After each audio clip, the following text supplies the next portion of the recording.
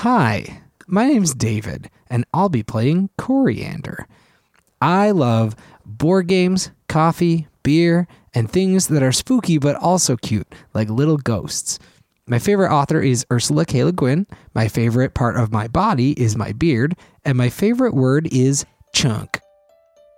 If I could spend a week in a fictional universe, it would be Lord of the Rings, because hobbits know how to live. They're always drinking beer, smoking tobacco, gardening, having petty quarrels. That's the stuff. I'm really excited about this podcast because I love collaborative storytelling in any and all forms. Plus, I am excited to actually play a character in D&D because I usually end up being the game master.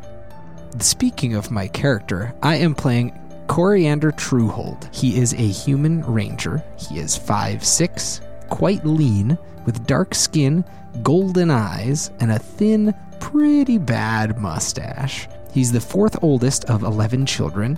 He's chronically late, and he's pretty sure he's an expert on just about everything. But deep down, he's sweet, I promise. I honestly can't wait to see what Elise has in store for us and for you. Keep listening.